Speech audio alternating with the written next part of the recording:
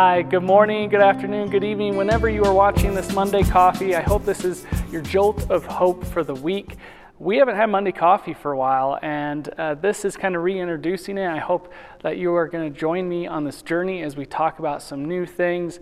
And today, what I want to talk about is what is the church, because I think this is very important, because in our culture today, especially in American church, it has become more of a consumer item. It's a place you go to get something.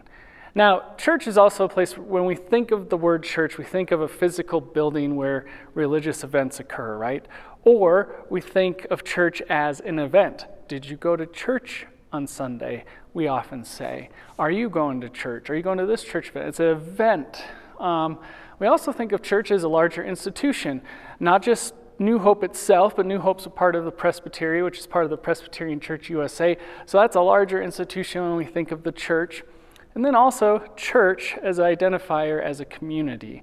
And so like New Hope is a community. So all those things, when we say church, we think of, and it is all those things, but also what else is it? Because I think in the pandemic, the effect on the church was people kind of stopped coming because we couldn't, right?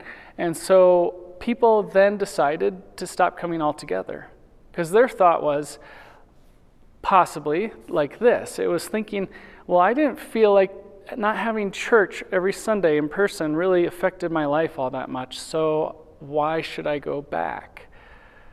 So if we're thinking of church primarily in terms of consumer items, of it didn't provide me anything really that changed my life, then we're thinking of something else entirely. Because church is a community of believers that are trying to live more and more like Christ every day, that it's not something that you just focus on, what am I going to get from it? But you're going to have more of a focus of what can I give to it? Because when I give, in return, I'm getting something.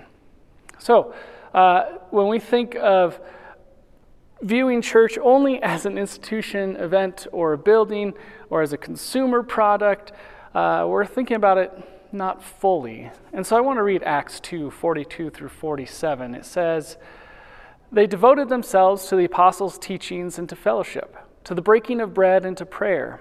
Everyone was filled with awe at the many wonders and signs performed by the apostles. All the believers were together and had everything in common. They sold property and possessions to give to anyone who had need. Every day they continued to meet together in the temple courts. They broke bread in their homes and ate together with glad and sincere hearts, praising God and enjoying the favor of the people, and the Lord added to their numbers daily those who are being saved." So we could fuse the institutional structures of church and spiritual community of God's people. You can dedicate most of your time and gifts to the institution of church without experiencing the mutual joy, love, hope, and support that comes within a unified people of God. Institutions are important, and the church is an institution in some ways. But the Bible is clear that the Spirit of God dwells within and among Christ's people, not within institutional structures. That's why at New Hope we want to put people first, right?